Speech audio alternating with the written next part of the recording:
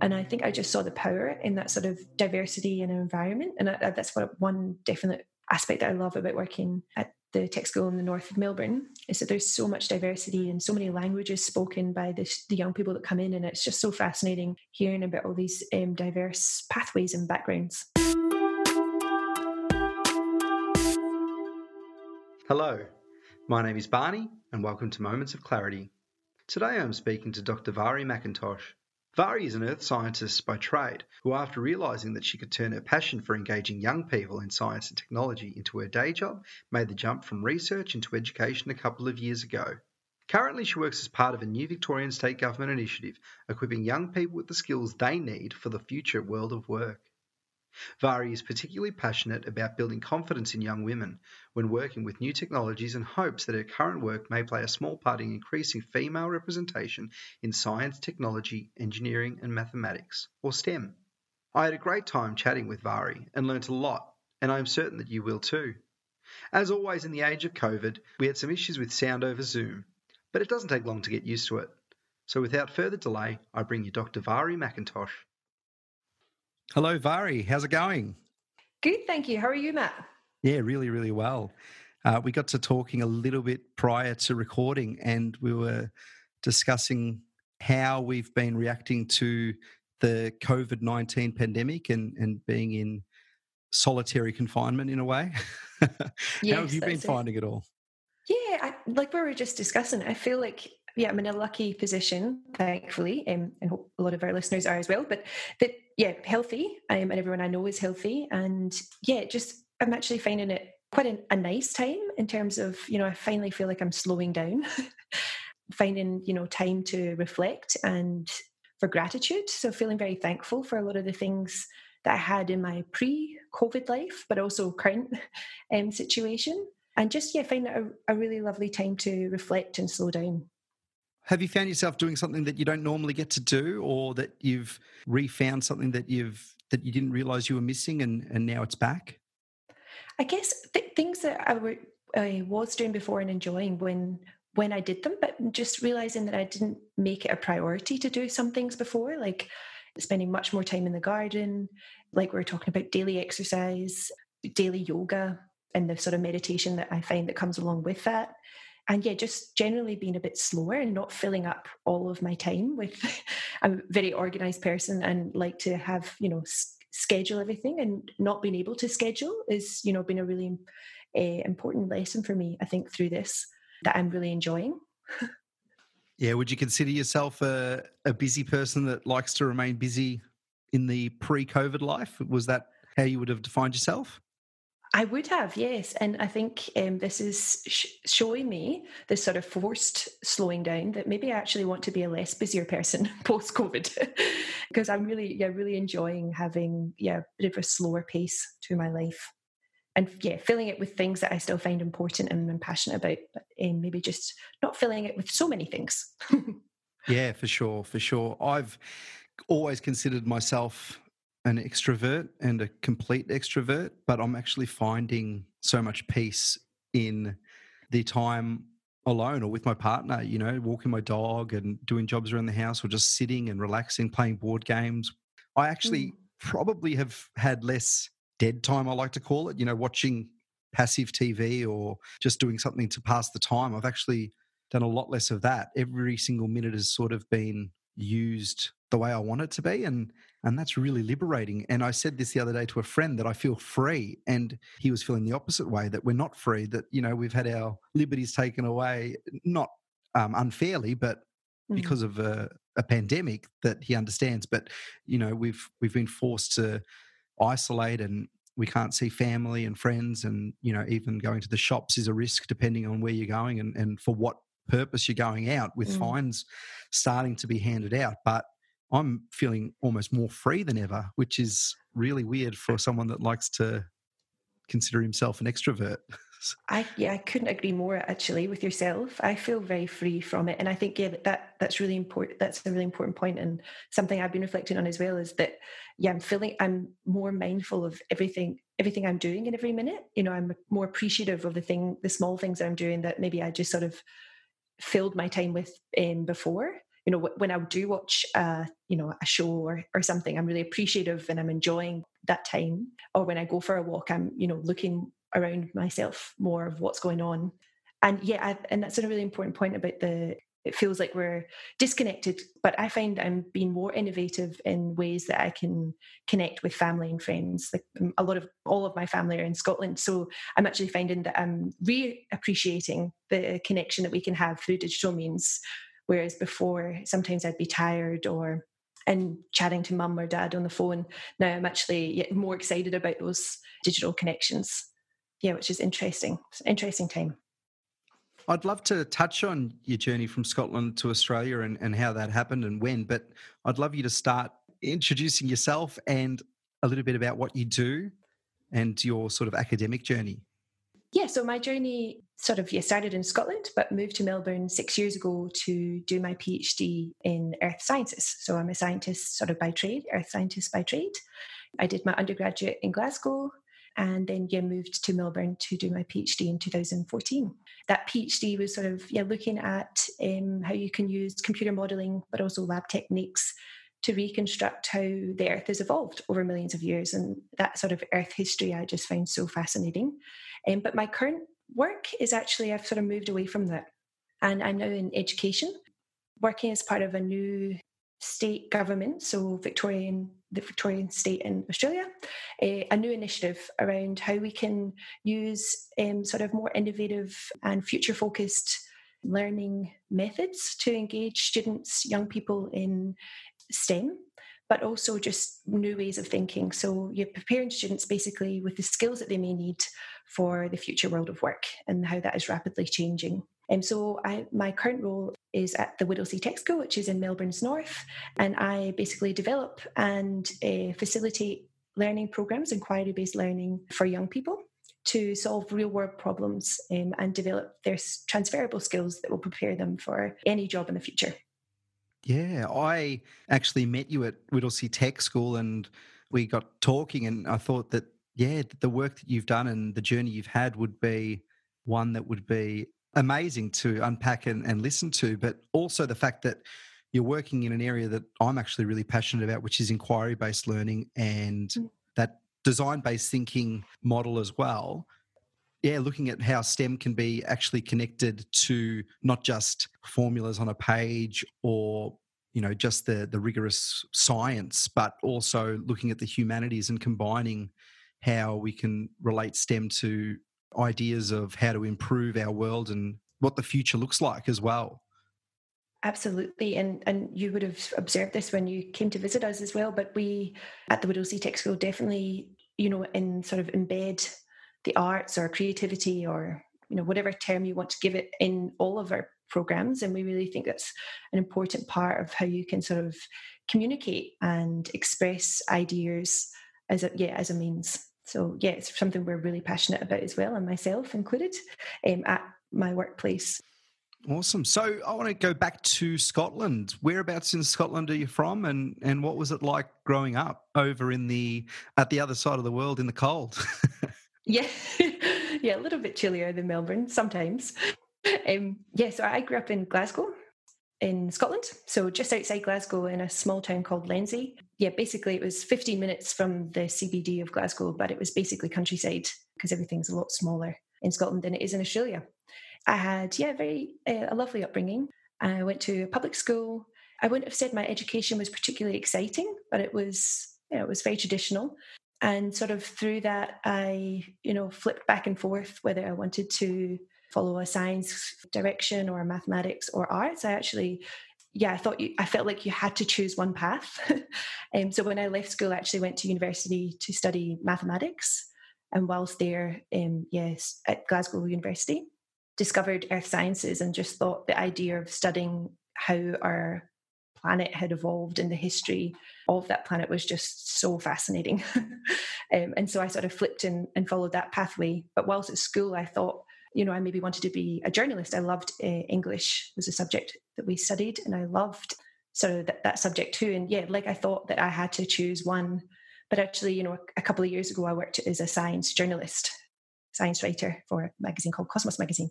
Oh, wow, and so, I think now that I reflect back, I had quite a traditional education, and I felt like I had to follow a pathway. But since then, I've sort of, diverted into a lot of different fields. And yeah, including my physical journey to another country. I actually lived in Canada for a year during my undergraduate as well.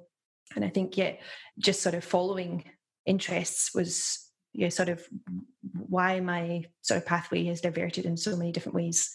Yeah, but I still love going back to Scotland. It's a beautiful country. If you've ever been, I'm sure everyone would agree. But I love the way of life here in Melbourne.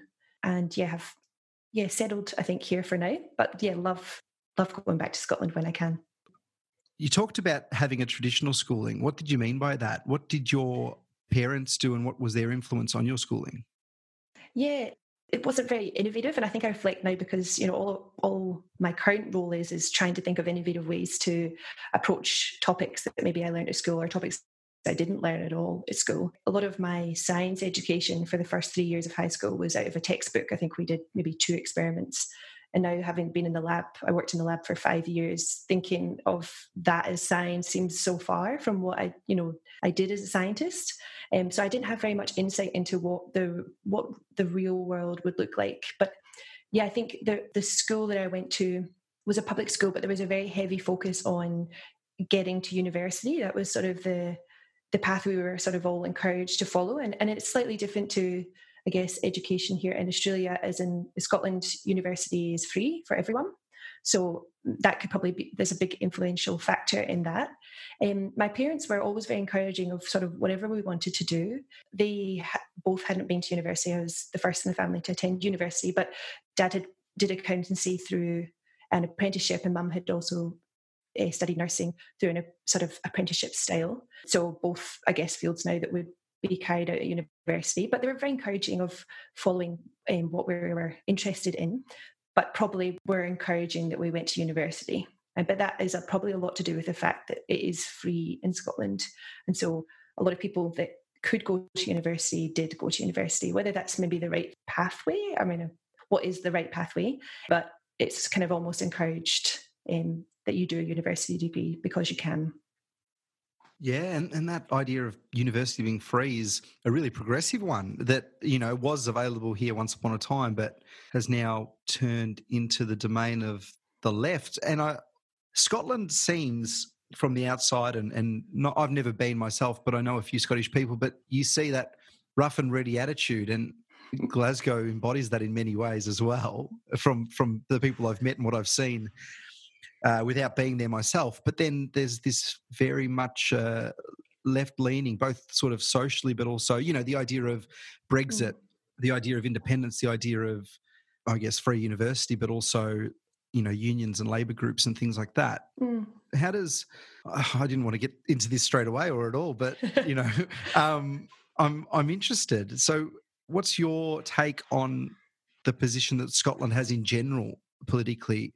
And has it got anything to do with being part of Great Britain, but maybe not the main part of Great Britain? And maybe that has something to do with it. I'm not sure.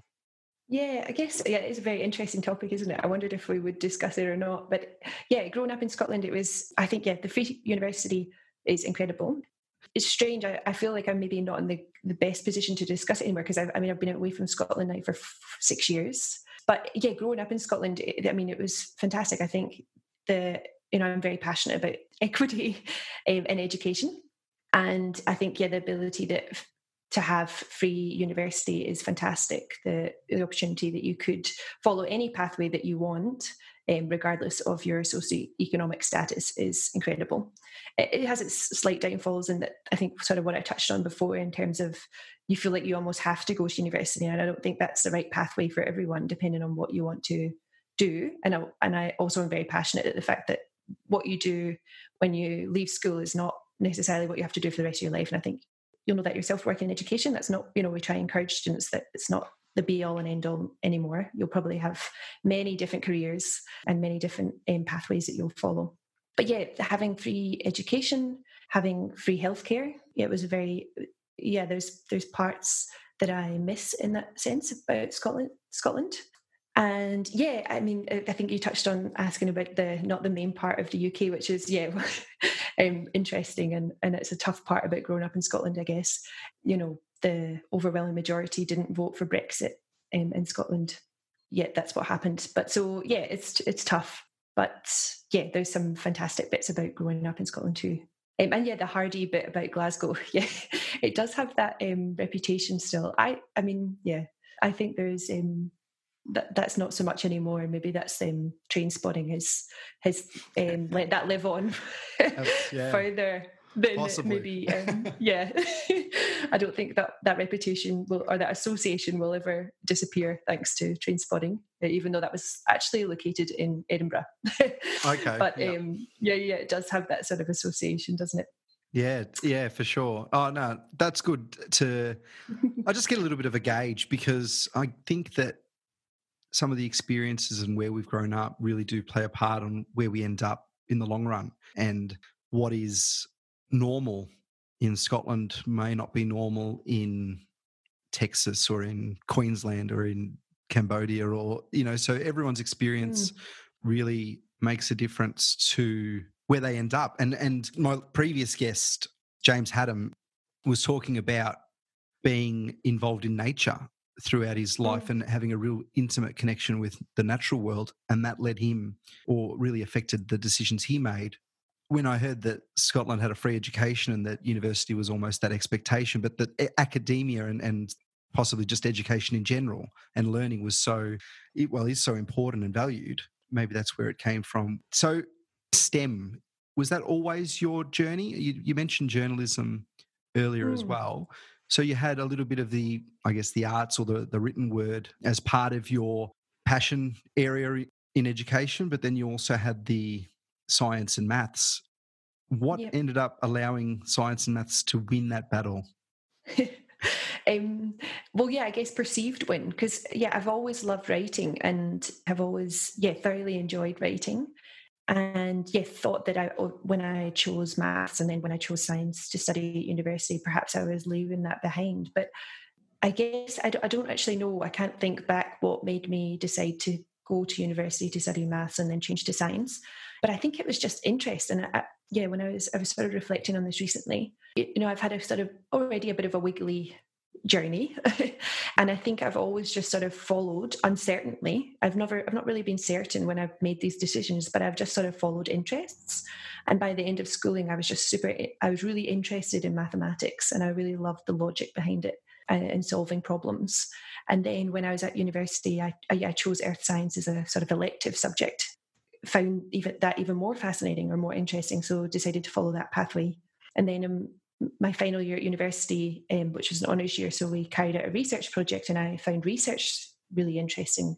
The idea that you could come up with new findings and make interpretations based on that about the Earth, I found really fascinating. So that's when I, decided to undertake a PhD. But was always really interested in travel, so I didn't want to and seeing the world. So I wanted to do that somewhere that wasn't my hometown. So that's when I moved to Australia. And then during my PhD, I worked a lot. I did a lot of volunteering in schools and with young people. And then realised that, I actually felt I didn't enjoy as much working in the lab anymore. I wanted to, engage young people and diverse groups of people in the things that I was finding really fascinating and interesting. So science and technology.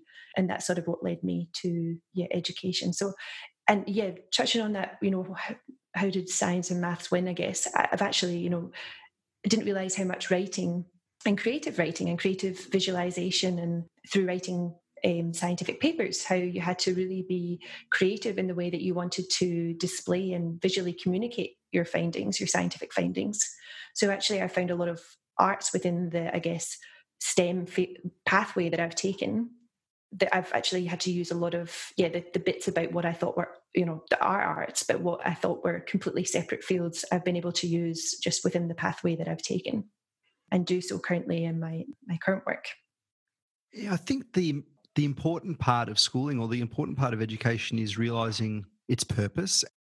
What did the purpose of education and of the field that you're studying, how did that purpose actually lead you on the journey that you went to? Did you find that maths wasn't, even though you loved it, it didn't have the implications that you probably wanted to have on the world as much as maybe earth science, or was it purely out of the enjoyment? Yeah, I think that's a really interesting question. I think probably a little bit of both. Yeah, it's not that I lost interest in mathematics, and I still sort of find it fascinating when I have to incorporate it into a learning program that we're developing or helping students or young people. But I think, yeah, maybe I just realized that things aren't in silo. And I guess, yeah, that was something I was going to, as you were talking there, I was thinking about, during my schooling, I was never told, I studied the sort of equivalent of VCE, physics and mathematics. And I was never told that that wasn't something, that I shouldn't be studying that. And I think I hadn't really maybe noticed, maybe I wasn't paying attention, but I hadn't realized the inequality in sort of STEM fields until I was doing my PhD here in Melbourne. That wasn't to do with the PhD work I was doing. It was when I was doing the outreach work. I would realize that there just wasn't as much interest. And then I'd go to talks, or I would read literature about the sort of the underrepresentation of women in STEM fields and the lack of sort of desire for, school-aged young women to take up these STEM fields. And that's where I thought, maybe I can help that. And that's sort of what led me, I guess, to where I am now as well. And sort of, yeah, showing through the work that we do that, and through my own reflection of my schooling, that, you don't necessarily have to consider yourself a STEM person to study a STEM subject, or you don't have to give up arts as part of that, or, you don't have to follow a STEM subject, but that there's wiggly sort of pathways, and that just by following your interest, you'll discover your own strengths and your own, like I was sort of discussing, I love writing, and I've always really enjoyed that way of communicating interesting information to other people, and sort of didn't think of that as part of science or maths, and it is a huge part. So yeah, hope to sort of, and the tech school that I work at, the sort of STEM centre that I work at, students don't come, they're not we don't have enrolled students. We have partner schools, partner secondary schools that visit us at the tech school, but we don't have mathematics or we don't have science subjects.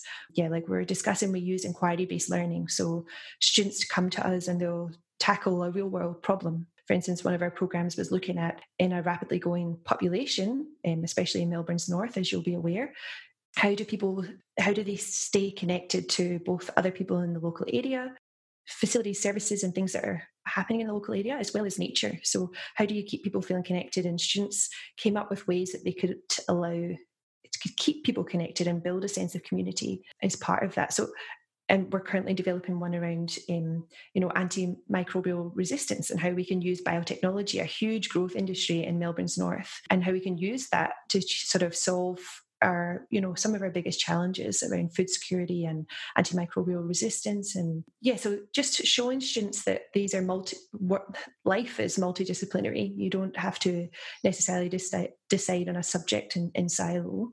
You can explore multiple interests that you have through one journey. Yeah, and finally schools are getting on board with this, because the traditional model of separated subjects, and the subjects really only matter because it gets you into a university or gets you into a field that you want to get into because of prerequisites, and it doesn't really combine the lessons from each discipline into a general knowledge. They really are in silos, as you said. And the fact is that this isn't some philanthropist putting money down to say this is important. It's actually come from the Victorian government. So the fact is that there is a little bit of a wake-up call to the economy and jobs and all the different sectors, realising that, hey, the skills that we're actually looking for aren't that you're absolutely amazing at physics and nothing else, or you're a brilliant writer but you can't add 2 plus 2. You need to have a big set of content knowledge, but more importantly, the skills that you actually can transfer into new knowledge, because jobs and education and skills that are needed are rapidly changing. So I remember talking to you about the project of the tech school and what the Victorian government is actually looking at. And what sort of time frame are we looking at to get this embedded in schools? Yes, yeah. So it's really fascinating. It's a really interesting initiative. And you touch on a number of points there, because the Tech School Initiative, yeah, is a state government, Victorian government initiative. that is based on a sort of hub and spoke model. So we're a centre with sort of cutting edge technologies, and we use design thinking and inquiry based learning and lots of sort of methods or techniques and mindsets that are used in industry, so in sort of real world settings to develop learning programs. And so, the initiative itself is not about necessarily content knowledge, because like you touched on there, we don't know what the jobs of the future will be. And the research is suggesting that we won't have one career anymore. We'll have multiple, and we will need to be able to have the skills to transfer into those different jobs. So a lot of what we teach at the tech schools is developing digital literacy, but not with one technology, just the building confidence with new technologies and being able to approach a new technology with confidence is what we try and develop in our young people, is that confidence, but also adaptability. So being able to be posed with a new idea and quickly sort of investigate that idea or concept and come up with their own ideas of how they could solve that problem or challenge. But the initiative itself is actually a 20-year plan. Basically, over the 20 years, what they're hoping is that we will be able to sort of transition education in Victoria, the state, back into schools. So we have 14 partner schools. Other tech schools have differing numbers, but it's based on the municipality, so the council region. And it's a completely equitable system. So all programs are free. We work cross-sector, so government, independent and Catholic schools. And it's a 20-year plan that we will sort of develop this inquiry-based learning approach and this mindset, and train teachers to kind of bring that back into their own homeschool settings. So it's a really interesting, I think very powerful initiative that is multifaceted. So it's not only about developing sort of the skills within the students and the young people that attend the tech school, but it's also about sort of transferring and training teachers with these skills and confidence themselves in new technologies and new ways of teaching and inquiry-based projects. It's funny that if you're coming up with a solution that you mentioned before about maybe connecting people with the natural environment as well as building community up in the north in growth suburbs, or looking at biotech, if you're just using one specific skill in that area that's in a siloed delivery, today we're going to learn how to make a greenhouse without any context whatsoever, that'll be forgotten fairly quickly. But if you're putting that in combination with something that a question that the students have developed, a question that is relevant and that actually is at the forefront of thinking generally, not just as an example for school students, it's actually at the forefront of discussion in almost every industry that has a stake in it, that really will allow students to remember that knowledge forever, to collaborate, to think more deeply about the purpose of schooling, which is something that's missing because, going back again, and that traditional model that you mentioned in Scotland and the traditional model that I went to school with, it still exists today. And there are these programs and there are many people trying to push inquiry-based learning, but then the testing is still there, the VCE or the NAPLAN or all sorts of different really standardized tests that come about at the end. So the incentive to move towards this more inquiry or design-based or transdisciplinary approach may not be there for what schools are actually ticked off. How is the box going to be ticked for that school? Its results, and trying to find the difference there, trying to find that balance between being able to, actually select students based on aptitude and whatever and hard work, but then also ensure that they're able to go beyond the classroom and into the workplace. And that's what I love about the tech school and that initiative. But is there a way to incentivize more and more schools and jobs and people and institutions to really approach things in an inquiry-based model or that transdisciplinary model rather than that siloed approach? Yeah, it's a tricky one, isn't it? And you've touched on a really important point there, because it is a really more, I guess, a more authentic way of learning multiple skills, because we can have you have to be able to solve a problem. It's so multifaceted, but when the tests, the examinations are still in the format they are, then it's a really tricky one, and I don't really know what it's Yeah, it's a tricky one. I mean, my background isn't in teaching, and that's something I always really empathise with the teachers that visit us, because they're so passionate and enthusiastic about the programs, but they still have their own sort of tick boxes, like you said, to meet, I guess. So it's a really tricky one, and I don't know what we do, but hopefully these experiences, like you said, are, I hope that we're providing students with at least an insight into sort of a different approach and what it could be like when they enter the real world, I guess, after school, and what the sort of, when you work, when you're working day to day, you use a multiple of different skills and everything that you do.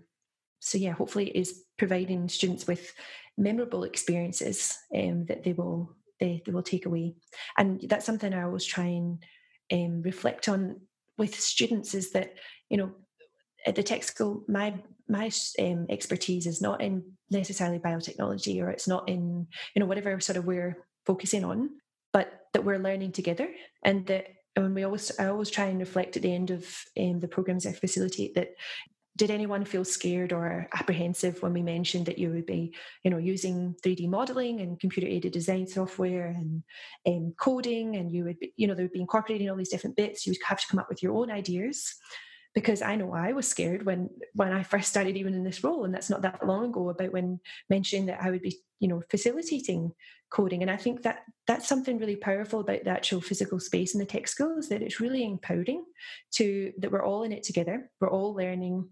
Even the facilitators are still developing their skills and helping, and we'll always, in every program, we're approached with a new sort of problem, or code that we're not quite sure of, and we have to work it out together with young people. And I think that's something really empowering about the initiative and the space for young people as well, because they can see that we're, and I think that's really empowering when they take it back to their school, is that teachers in general and people in general don't know everything. No one knows everything, so we have to kind of learn it together. And that's, I think, really empowering to take ownership over your own learning, and that life is all about continuous learning.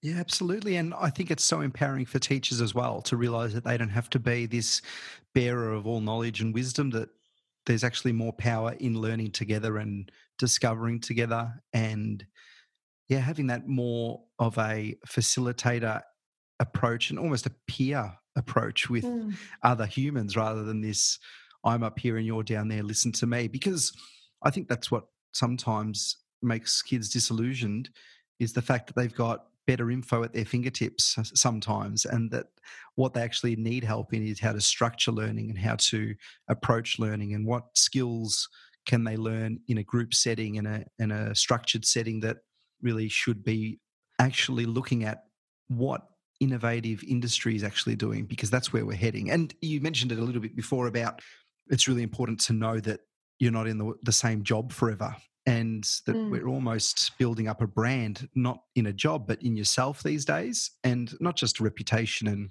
how you look, but what skills are you learning, and how are you surrounding yourself with people that you want to emulate.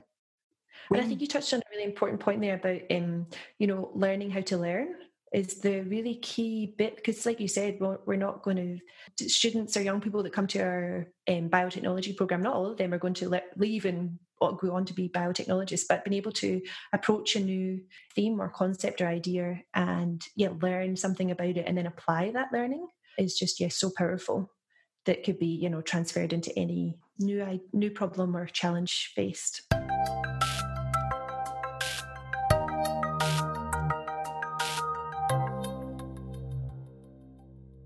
I want to go back to your PhD and your passion in earth sciences. What was it that, I mean, you said it was just interesting to you, but was there something that drew you to it that was beyond that? Was there any news about the way the earth was heading, and anything about climate itself that came to do with it? Or was it just an interest and something, because I know that you studied geography as well as maths and physics, so you had that background, but was there more to it than that? Was there something that really led you to studying it, and then once you did, to want to do a PhD in what you did? Yeah, bit of both. I just find it so fascinating, and I think the scalability of it, the fact that it puts so much into perspective, that I think I really enjoy. Like looking at timescales over geological time is just, was mind blowing to me when I first got into it, and still is to it. The rocks that I as part of my PhD, I took rocks from the Earth's surface that were billions of years old. That was when they formed, but used it was really chemistry, basically looking at the different chemical compositions of the minerals that were within the rock and figuring out what had happened to them within the last few 100 million years. So these rocks were billions of years old, but the techniques that I was using would tell me about their more recent history. And I think the reason that I went into this sort of earth or rock dating field, or sort of looking at Earth history and evolution, was because I just found it so fascinating that you could use what had happened in the past in a certain area and extrapolate that to figure out what was going to happen in other regions of the Earth in the future. So, for instance, there's a region in Eastern Africa.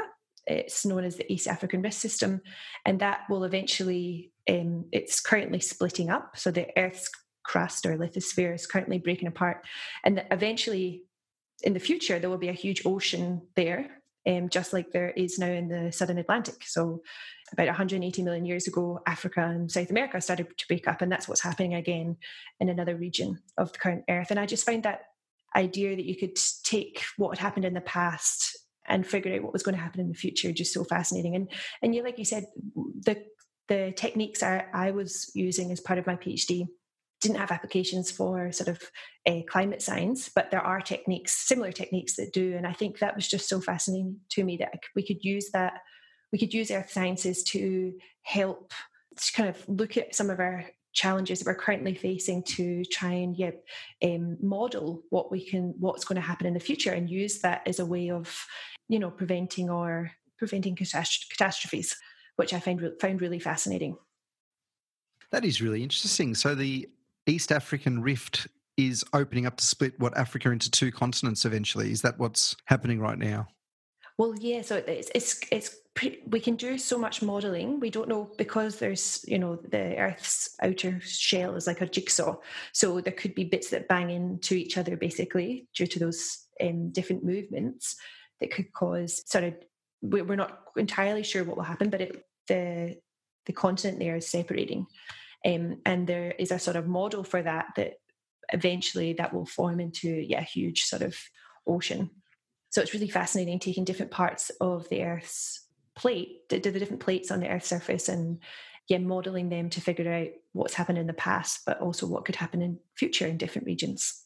Yeah, I'm just going to take a side path here with a question about that answer, which is that we're talking about millions and millions of years into the future, and that there are models that actually look at what potential outcomes could take place from that. And that is so amazing and really empowers me, and actually makes me full of wonder and awe. And even though we're not 100% sure, but there's this real mindset today to catch science off guard in a way that if you're not 100% sure about something, it's just a theory or just an idea, and that it could be wrong. But how do you take, with your science lens, challenges to, I guess, experts and scientific rigor and thinking and the scientific method in general? That the fact is that what makes it special is that we're never certain, whereas so many people want certainty in their lives and certainty in what's going to happen before they'll take it on. So that's why we end up with conspiracy thinking and wild, wacky ideas taking hold, when we have clear science that is there to actually help us find out more and more as we go along, rather than just settle on a truth. How does that play in your life, and what's your perspective as a scientist? Yeah, that's really, really interesting point. And I guess that's the really key bit, and that's something that I think science, as a scientist and that as a then science communicator for a while, I think that's a really important point. Is we're never going to be certain that any system is complex. And I think that's something that my PhD, because I use a lot of computer modeling, really made me appreciate, is the fact that models are just models. They're not, you can't be 100% accurate. You can only make predictions and observe whether your observations and what's the data fit, I guess, in a model. And so that way of looking at a problem or bit of information has really taught me that, yeah, you have to, the importance of data and the importance of evidence-based thinking and approaches to all life's challenges. And I think, yeah, like you said, that, that the unfortunate, I guess, sometimes case where we have, speculation not based on evidence, and that can, yeah, lead to some, damaging sort of, I guess, policies or ideas, or because they're not based on evidence. And I think, yeah, that's just so crucial, and where the sort of, I guess, kind of new and up and coming field of science communication is so important, to take complex ideas and make them accessible for all. And that's a key bit. And that's actually why I've worked for a while as a science communicator, both writing for Cosmos magazine, but also an organisation called Science Gallery Melbourne, where they hire sort of university graduates and students to communicate complex information in a kind of gallery exhibition setting, to promote discussion and conversations about some cutting edge topics, but in an accessible way for scientists, non-scientists. It doesn't matter. It's for all to be part of that discussion. And I think that's really key to sort of getting everyone on board with some of our most important and significant challenges of the current day and future challenges. You're bringing writing back into that love of writing. So it wasn't an enemy after all, but the best friend of science, isn't it? The fact that we need absolutely people that write and can touch on people's emotions and touch on people and the joy and art of storytelling and hearing great stories as well. What is it about storytelling that makes and emotions and getting to people's feelings and I guess getting people invested in something that happens through stories and writing rather than through, or even a photo or an art piece that doesn't come through a graph or statistics that are just so obvious that to anyone that knows how to read them, that this will happen in the future if we don't do A, B, and C, or if we do A, B, and C, that this thing will happen in the future. That doesn't translate to policy or to votes or whatever we need to actually embed it into our society. So how have you been able to translate all the knowledge that you have in science, and how have you been able to grapple with the data and find out through evidence and objective thinking and reasoning and really, painstaking means to try to find a result? And then when you go and present that, it's not working until you have years of this sort of storytelling or something to be able to change the mindsets of people. Have you embraced that? Does it frustrate you? And what is your process in connecting those two areas? Yeah, it is. It's tricky, isn't it? Because it is the power of storytelling. I guess it does make sense because if you can make it relatable and you can hook people from the start, which is what stories tend to do if you write in a sort of storytelling. If you use that method instead of just providing factual information, you can hook your audience much quicker. But it is fascinating. I don't know what the answer is to that. Yeah, I wonder if graphs are just intimidating. I wonder if you're not used to looking at information in a graphical form, whether if it's intimidating or it's just not. Yeah, because graphs are not particularly enjoyable unless you really understand, I guess, the system below it and what they're telling you. But you have to have sort of like very specialized knowledge in a lot of cases to interpret graphs.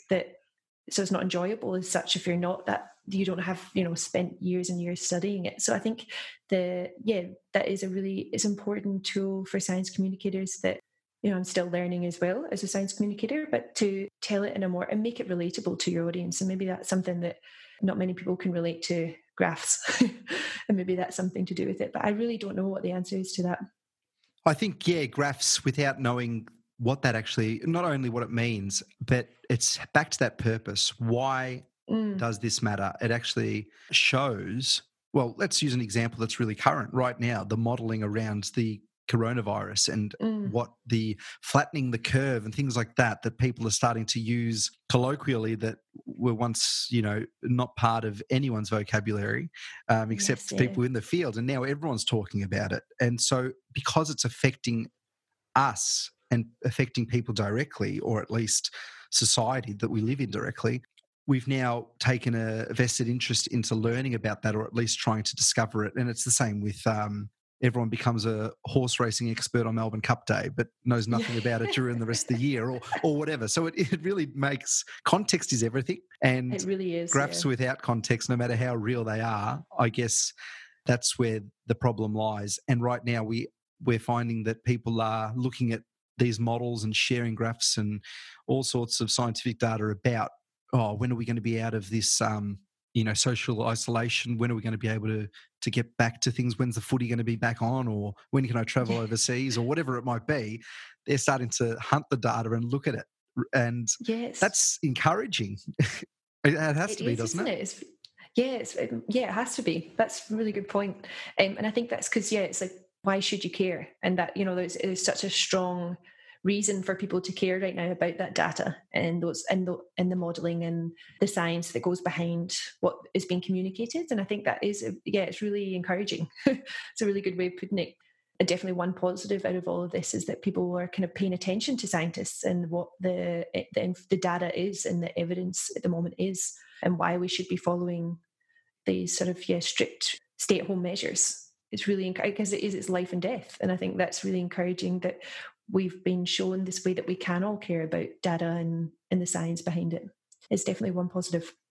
No doubt. And the fact that we aren't able to travel, and I know that affects you greater than many because you've come from overseas, and I know that you had some friends and family that were going to stay and Mm.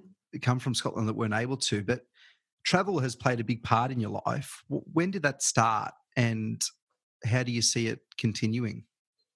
I don't actually know when it started. I mean, we always travel. Maybe it was probably for my family. My mum and dad made such an importance on them that we always went overseas once a year and we explored somewhere new.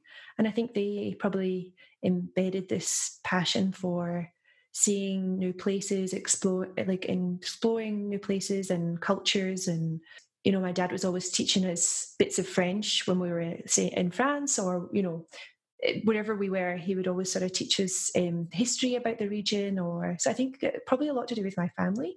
I remember when I went to university during the Freshers Week or the Old Week, orientation week, I sought out the study abroad information booth. So I had made from that moment that I was going to study abroad, and I don't know where that came from, but I think since I moved to Vancouver, to University of British Columbia, I spent my second year of undergraduate there, and I think since then I just had the bug, as people call it, the travel bug. And I always just loved traveling and exploring new places. And I think that was something that I also found the passion in earth sciences, or research in general, was one of the key bits that I enjoyed, was being able to travel to new places to present your own findings at conferences or to carry out field work. And I think that was just something I really enjoyed about earth sciences as well for a very long time, was the ability to travel as part of your work. And I think a lot of earth scientists would love that aspect to it. For sure. So you went to Canada in your undergraduate year. What did you learn from that experience?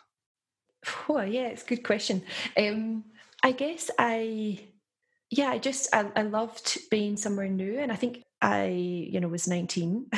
I think it gave me great self-confidence and independence that maybe I learned a lot quicker than I would have done potentially if I hadn't have gone, because I had to fend for myself. I remember the first night I arrived, there was something to do with terminology, the difference between, we call it a duvet, here it's a doona, and there was something else there. And I ended up turning up to my halls of residence there, and I didn't have any sleeping. I didn't have a doona.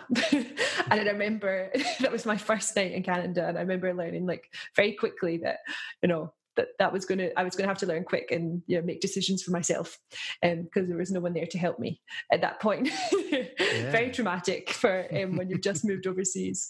But I think that great independence, but also just being able to meet anyone who's probably done the study abroad experience. Is you met so many people from so many different cultures, because there was other students there, obviously. So although I spent a year in Canada, I made some of my closest friends were from Australia, actually, and Mexico and Italy. They were my closest friends living in Canada, because we're all experiencing this incredible opportunity together. So I think that was really important about learning about other people's cultures, but also being adaptable. I think that's something you learn when you move overseas quickly, is the ability to adapt to new surroundings, new challenges. Yeah, and that's something I feel that has been really important in my own development. Is when I've moved country twice, that you learn quickly to adapt quickly, but also just sort of confidence. I think I would have described myself as an extrovert, but when you're flung into a new place where you don't know anyone, it's amazing how quickly you can feel, or you can become introverted, but then you've kind of got to push yourself back out to become an extrovert, to make friends, or find out where things are. So I think adaptability is something I learned a lot from that experience. Yeah, and that adaptability and flexibility gives you power, as you said, confidence, but realizing how powerful we are as humans. I mean, we have people that create new lives after a war or as a refugee or through all sorts of different reasons, and they come to a new country, and they may have had this traumatic experience rather than a nice one. Like our travel has been more based on choice, but there are still Absolutely. complications that come along the way, and it doesn't matter how. I guess it does matter, but there's many different ways that people end up traveling or finding new places to live. But I think there's strength that comes through that, no matter what circumstance that is, and traveling and finding yourself in a new area really allows you to meet people that are like-minded. Because if you just put yourself in a little town in the middle of nowhere, I mean, you can learn a little bit about that town, but people are fairly stuck in their routine. But you said that you met, Mexicans, Italians, Australians, people from all around the world that are in the same mindset as you and wanting to find out. It really gets you out of your shell and enables you to explore and just to get out of that routine and realize that risks are worth taking sometimes. Did you find that as well? Absolutely, yeah, I would agree with that. And like you said as well, I've been lucky to have, it was all out of choice, my travel, which is, I feel very fortunate to have had those opportunities and those sort of opportunities. But it does, and I think it also, I was reflecting on this with another friend recently who had moved from overseas, and it allows you to reinvent yourself. It's like the friendships you have from high school. They knew you when you were still a child. Basically, you were developing through your teenage years, and when you move somewhere new, you've kind of got this fresh. Not that I had a bad slate beforehand, but you kind of got this fresh. You can sort of like meet people that are more alike, what your values align to, or I don't know. It just allows you to kind of explore new things. And resilience, I think, is a big part of that, even though I've not had, I feel I've been very lucky, but there's a resilience that you have to build to move into somewhere where you don't know anyone, for sure.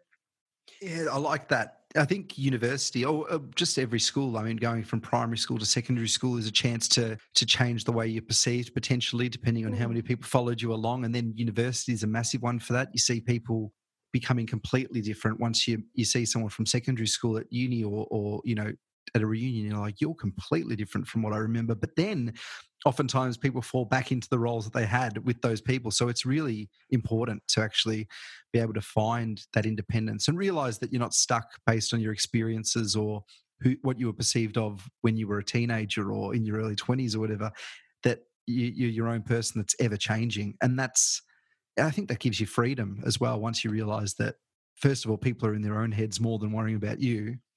And secondly, Yeah, that you exactly. and people, and then also that the way that you project yourself and want to be is actually pretty powerful. That, not that fake it till you make it, but actually live it until you are Yeah, living it. Yeah, I think that's really yeah. important. Absolutely, and I think you've articulated that really well. What I probably stumbled through there, but I agree. It's like it's not that I was faking a different persona before, but you change, you develop, you grow as you grow older, and it's nice to be able to be the person you want to be in that moment, or from what you've learned, or you've grown in certain ways. And I think it gives you even greater freedom when you move somewhere new. Did you have a teacher or a lecturer or someone that inspired you to, I guess, complete a research paper, have it published, and inspired you to do the work that you've done so far? And then maybe even the fact that they inspired you led you to want to get into education. Have you had that experience? Absolutely. I had some great teachers at high school. I had a physics teacher who was really amazing, but it was Christina Persano, Dr. Christina Persano. She is at the University of Glasgow and she still is. She was my undergraduate earth science teacher, but she also was my co-supervisor for my honours project. And she was just incredible. She was the most innovative, and lectures, a lot of lectures is quite sort of strict, like lecture format in general is doesn't leave much scope to be innovative, I guess. And she just always found a way. On field work, she was just incredible, and she was so inspiring. And she kind of had part of my inspiration for following the sort of subfield of earth sciences that I did, and it's still an inspiration. So we actually, I saw her at a conference a few years ago, and it was just so lovely to see her, and she's so encouraging of all of her students. She was then and still is. And she was a real inspiration for me to sort of show, I guess, that she showed that you could still, she was very humorous, and that you could have humor, and that I guess you didn't have to have this strict line between your professional work and your sort of not personal, but, you could be yourself in the work that you did. And she, she had such a, she was very passionate about what she did, and was just a very well-rounded person that I've always looked up to and still do. So she was definitely a huge source of inspiration in both sort of the research field, the pathway that I kind of went down, but also as an educator and what I do now. That's brilliant. I know that science is probably a bit more equitable than something like maths or engineering in terms of gender, and you mentioned this a little bit before about how you didn't really realise that there was this disparity in numbers of men and women in the field of maths and physics. But how have you approached being a woman in the STEM field? And I know that you've now wanting to inspire other women and other girls by being at Whittlesea Tech and doing the things that you do. But did you ever find it challenging and confronting in the field that you've been working in? And if you did, how did you overcome that? And the other side of that is it just perceived difference, or is there actually that disparity going on? Yeah, it's a tricky one. I really don't. I think, like I kind of touched on a little bit earlier, I've been very lucky in the pathway that I've followed, that I've never felt so. Geology or earth science, as well as a traditionally male-dominated field, but my university undergraduate cohort was 50-50. Like I said, I never felt like I shouldn't have been studying physics or maths, and I don't. And from memory, at school, the split wasn't. I wasn't. I wasn't the only female in the class, and and I've never felt discouraged by any of my senior colleagues or supervisors. I was always my PhD supervisors were incredible. They were male, and they were so encouraging of me and my ability, so I've never. I think I've just been extremely lucky. I don't know if that is a. I mean, I don't know if I can comment, because I just feel like I've had a very lucky pathway and I've never felt discouraged. But the data suggests that there's less young women wanting to take up STEM fields, and in a lot of like you mentioned, engineering in particular, it's something sitting at like 11% in industry here in Australia. It's very low, or maybe even lower. So I think there is sort of there's some work to do in that space, I guess, to encourage uptake. And I know earth sciences as well is there's not as much uptake of earth sciences. So it's a really tricky one, very complex, and differs. I mean, there's this very complex issue, and there's a lot that goes behind that as well, rather than just gender. But I think what I'm always just to try to encourage, I think, from post-reflection, I realised that, I never had anyone tell me I shouldn't be doing a certain subject or following a certain pathway. I find myself more of a technologist now than I am a scientist, but again, I don't, there's not a big distinction. And I just try to showcase to all young people that come to the tech school, but particularly for young women, that you should never be discouraged from following any pathway that you're interested in. And so if I can be of some sort of inspiration to young women, then by being someone that's followed, I guess, these non-traditional pathways that women took. So it's a tricky one, and I'm not sure, but if I can help encourage more equal representation, or just young people in general following what they want to do, then I hope that I can through the work that I do currently.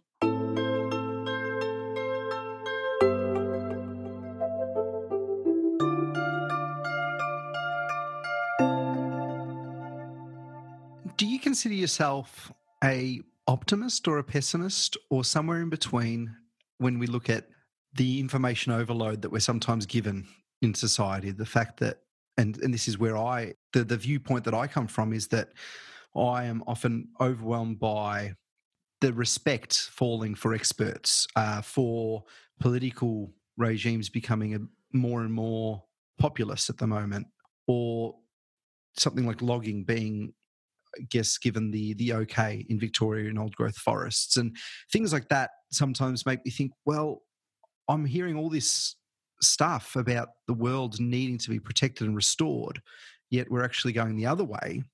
So I consider myself a pessimist in that regard. But then I actually overcome that through having conversations with people with different perspectives and trying to find out the full story. And yeah, just really trying to be what I would consider a happy activist or someone that can go around and always be positive, even though there's that negativity in the back of my head. What way do you approach news and things that you hear about the world? Do you ignore it? Do you take it on board and grieve and then throw it out in love? Do you sometimes despair? I don't know.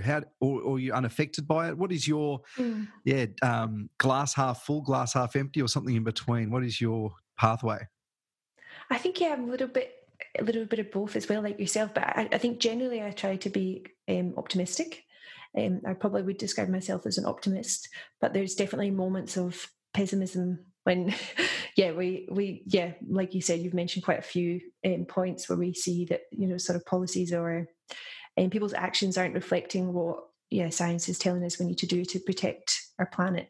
But I try to stay optimistic, and I think there's definite signs that we're heading in a way. Our young people, which I think we can all agree with, like the movement that Greta Thunberg has created around the world is incredibly inspiring. So I think I have confidence in our next generation, particularly, that that some of the things like you mentioned that are undesirable at the moment that will change. And so I think, I try to stay optimistic, and I have great confidence in that our young people will lead the way forward in a way that is optimistic. And I think that great confidence in our young people.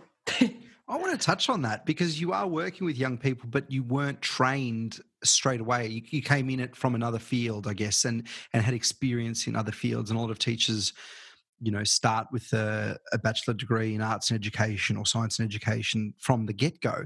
So you've come in from working with adults and working with data and working in fields that are, I guess, existing and people that are experts already and sort of going in that direction. And now that you've taken a step towards working with young people, you say that you're confident through what young people are showing. What have young people taught you, and what inspires you about young people specifically? Have you been inspired? Because I know that Melbourne's northern suburbs, in many cases, it's very diverse, but it can be considered sort of a more lower socioeconomic environment than Eastern Melbourne, for example. So what have you seen from people that come from such a diverse backgrounds of, both economically, but also religious and cultural and language? You've been able to engage with all of these different people and embrace their background and them embracing yours in this really great learning facility that I'm super inspired by. What has inspired you, and what have you learned from that?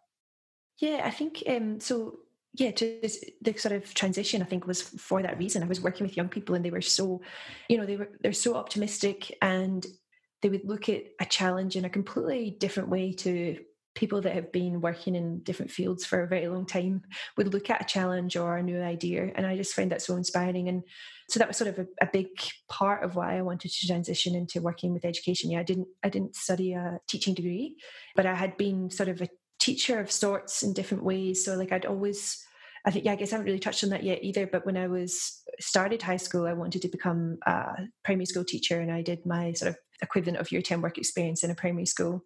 And then sort of at university, during my undergraduate and during my PhD, I taught undergraduate field and lab courses and loved that. So teaching's always stayed with me, even though I didn't do it for a number of years as like my full-time role, I guess.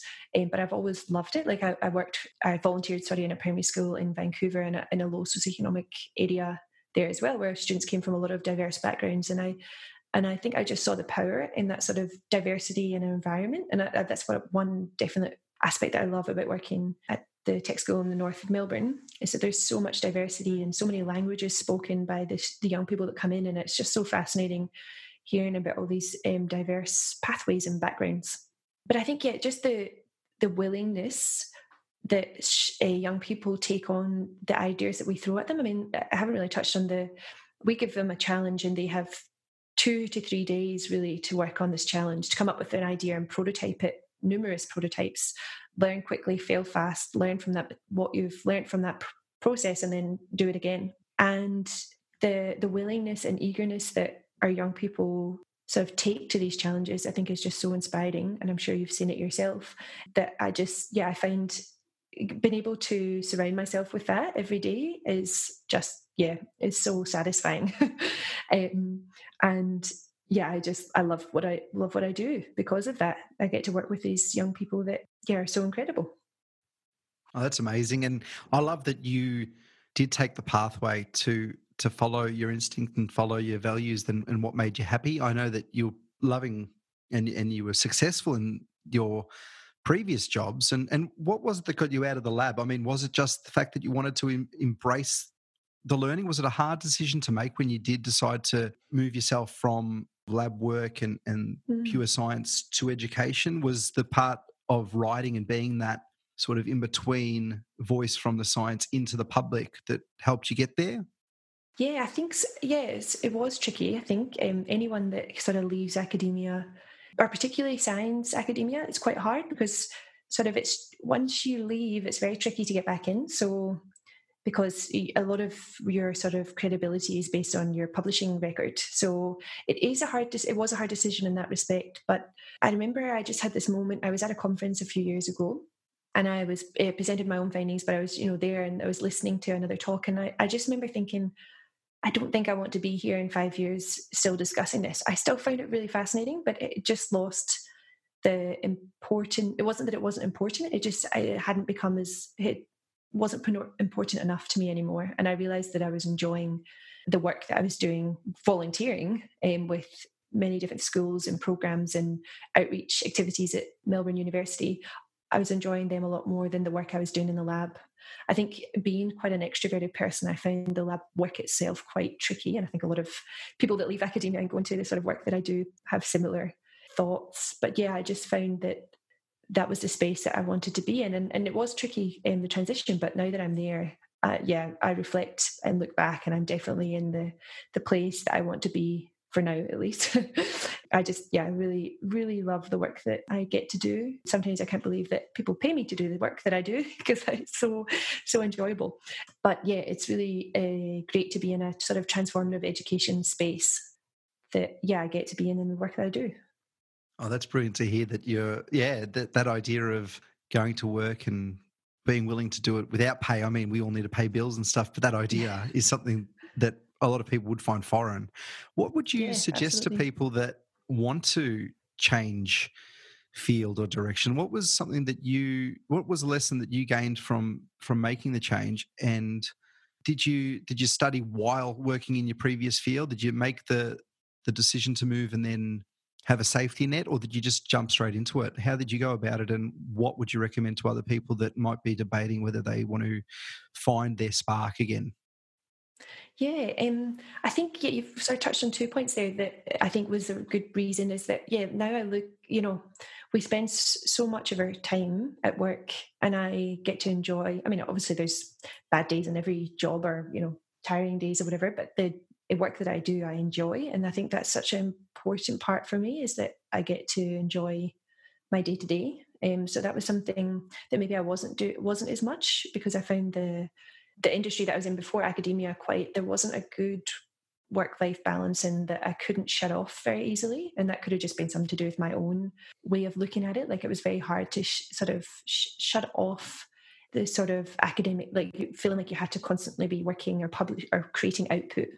And it's not that I don't create output now or work hard, but I just it's just a different sort of form, and I feel like I can sort of I think because it's I enjoy the work that I do, and it's even if it's harder to shut off because I'm enjoying it. It's a different sort of space. But also I think I was lucky or unlucky in the fact that when I finished my PhD, I was an international student living in Australia. So I went through this really funny year, funny in inverted commas, where I was applying for permanent residency. So I didn't have a long-term visa, and which meant no one would really hire me for any long-term positions. So I got to experience a lot of different roles in that year. So I had, 3-month positions or casual work doing writing. I managed an outreach program for a while that was sort of trained university students to go out into schools and promote science and run workshops and things.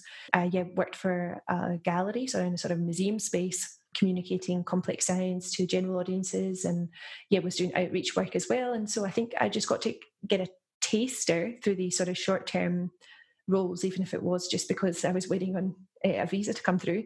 But that wasn't probably the only reason I didn't get the jobs, but it was, it allowed me to have these short-term roles that gave me a breadth of experience and a taster for what the industry could be like.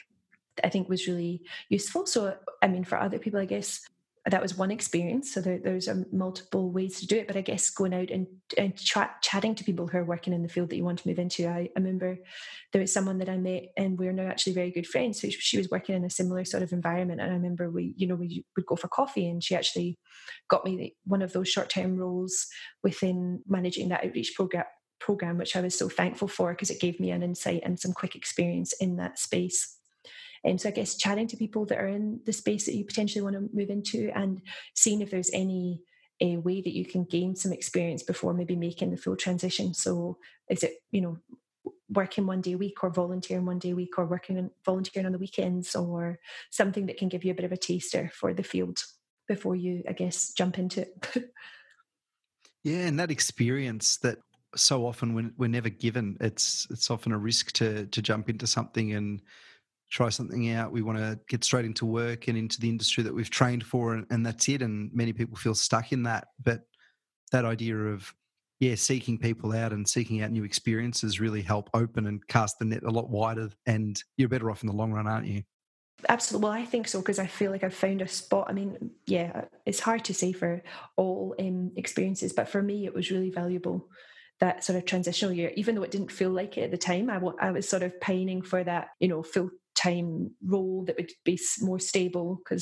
But now looking back, I think it was really valuable and useful for me to have that sort of a year where I got to experience a bunch of different roles. Absolutely. You discussed early in the piece that you've had a lot more time for yourself and to do things that you love and are for you. When did you start to, I guess, what do you do to take care of yourself generally? And what is it that you like to focus on to ensure that you're able to, I guess, perform at your best and be your best self? You mentioned you practice yoga. What else? And how does yoga impact you? And when did you get into it? And what else do you do? I guess sort of thinking about when was probably during my PhD. I mean, most people that have done PhDs can probably reflect it's quite a hard process, builds a lot of resilience, because it's completely self-directed, and it's hard to sort of have a good work-life balance because no one else can pick up if, you, for whatever reason, you can't do the whatever the work is that you have to do. So I think that taught me to try of a process of being very self-reflective, so pausing and figuring out what I needed to do to maintain a healthy life, sort of both mental well-being and physical well-being. So I think that's when I kind of my very sort of organizing, scheduling oriented ways, but I sort of made sure I was doing regular sort of exercise in both two things that I really love. So I think finding I think over the last few years, or probably since my PhD quite a few years ago, realized that spending time doing things you actually enjoy rather than trying to gain the same output with something you don't enjoy. For me, that is running. I do not enjoy running, but I found swimming and yoga to be exercise that I could undertake that was both physically good for me, but also it provided this hour or however long that I was swimming or doing yoga, where it was mentally was good for my mental well-being, because it almost provided this kind of focused time where I just got to sort of zone out a little bit and sort of, it was almost meditative. I think I mentioned at the start in itself. Yeah, finding something that is good for both your mental and physical well-being, and going out for getting out into nature. I love, walking as well. And I think it was, really during my PhD, because I kind of recognized that it was easy almost to kind of like let those things go, because you feel like you're kind of constantly against the clock during that sort of process, that I learned to be to create good practices for myself. Great. And I like that idea of trying, you have an outcome that you want to achieve, whether that's to be healthy, to be in a space that's more reflective or more inward and quiet. If you don't like meditating on a cushion, find another way to find that space. And likewise with you, don't just bang your head around against the door saying, why can't I love running? Swimming is the way to go. And I really love that approach, that sometimes we are told by someone that you should be doing this, or we see someone successful doing A, B, or C, and we think we need to follow and emulate that. But really following what is good for you while still ensuring that you are, achieving goals or what's going to be good for you in the long run is super important. And for me, for example, that's cooking. I find myself so much healthier when I've got time, because I love cooking and I love coming up with creative meals and really fresh meals and fresh veggies and stuff. Whereas I'm never more depressed when I have to grab something frozen and microwave it, and because I just don't have time. And even if it's healthy, I'd much rather that's when I get into the bad habits of having the bad snacks, because there's nothing enjoyable about it. It's just fuel, and you sometimes make those poor choices. So I ensure that I give myself the time, even in the pre-COVID age, of spending that a bit of extra time cooking something really delicious and healthy every night, rather than just throwing something in the microwave. Whereas someone else, that might not be a priority, and that's easy for them to do, to eat a healthy meal that's done in bulk on the Sunday, and that's it. So it's really about finding what is for you and unique to you. Yeah, I think, and that's really, really important. And that's awesome that you found that cooking is that for you, because I think it's really important to find something that gives you sort of enjoyment as well as a good output. And that and prioritizing time for that, which will be different for everyone. But for me, it's a lot to do with sort of prioritizing time to carry out yoga or swimming in pre-COVID times. Do you have anything that you'd like to recommend? A book, a podcast, an article, a subscription, a TV show, something that has really formed and sort of guided you in your life? It could have been something really recent, or something that you came across a long time ago, but something that you think that would be really beneficial for people to have a look at. Oh, that's a good question. And I bet I'll go away now, and then I'll think, that's the thing that I would have thought. But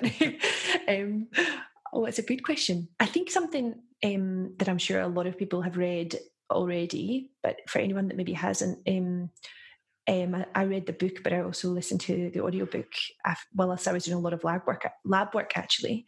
But *Sapiens* by Noah Yuval Harari. Have you read? That's something that it's a brilliant book. I posted it on my new Instagram page that I've just created. Did you? Great. And I posted *Sapiens*, *Homo Deus* and 21 Lessons all together, and said, have a look at these brilliant reads. Yeah, go on. I'd love you to discuss it. Yeah, I think I just love his style of, we're talking about storytelling.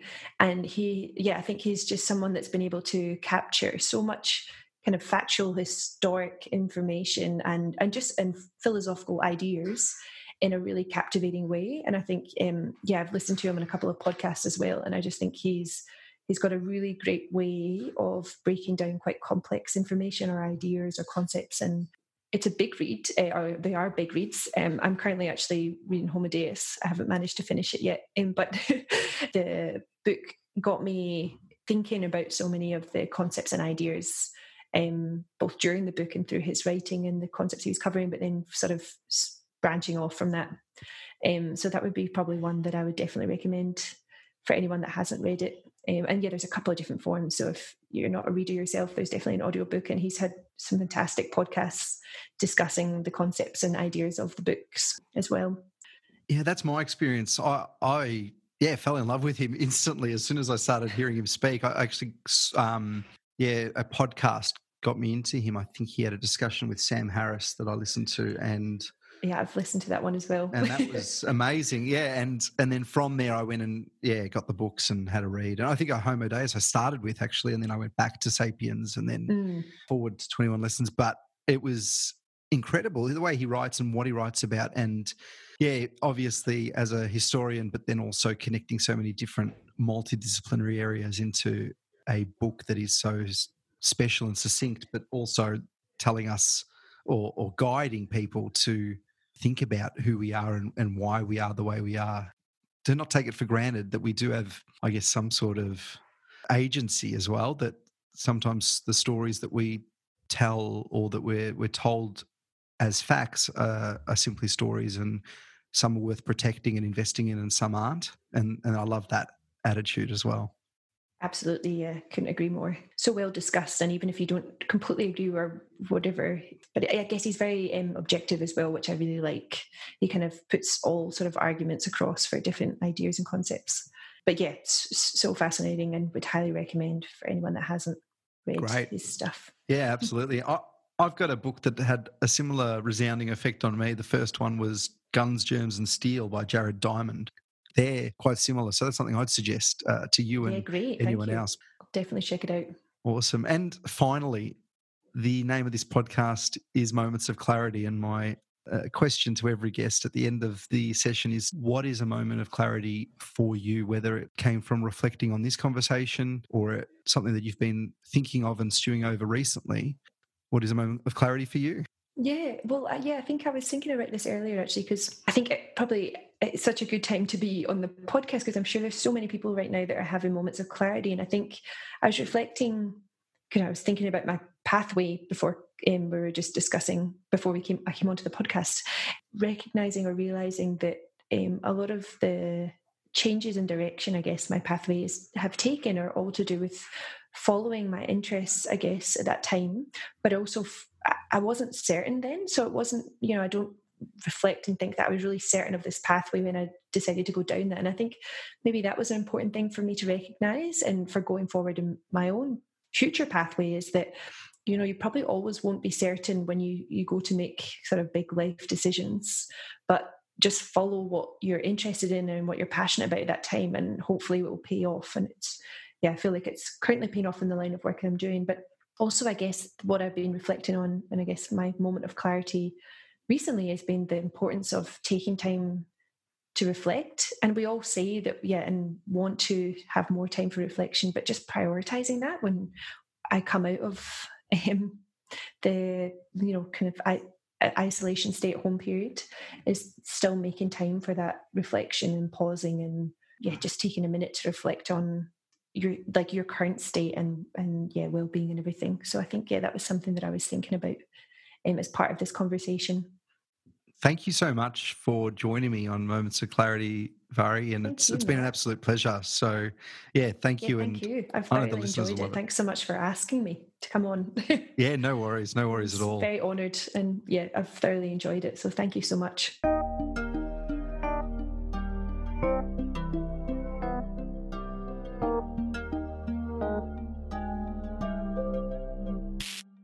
If you enjoyed the conversation today, please subscribe, share with your friends and family, and leave a review. If you would like to contact me, provide feedback, or have access to someone you believe could be a great guest on the podcast, you can contact me on Twitter or Facebook at Moments of Clarity Podcast, or on Twitter at BarneyMOC. You can also email me on momentsofclaritypodcast@gmail.com. My name is Barney, and thank you for joining me on Moments of Clarity.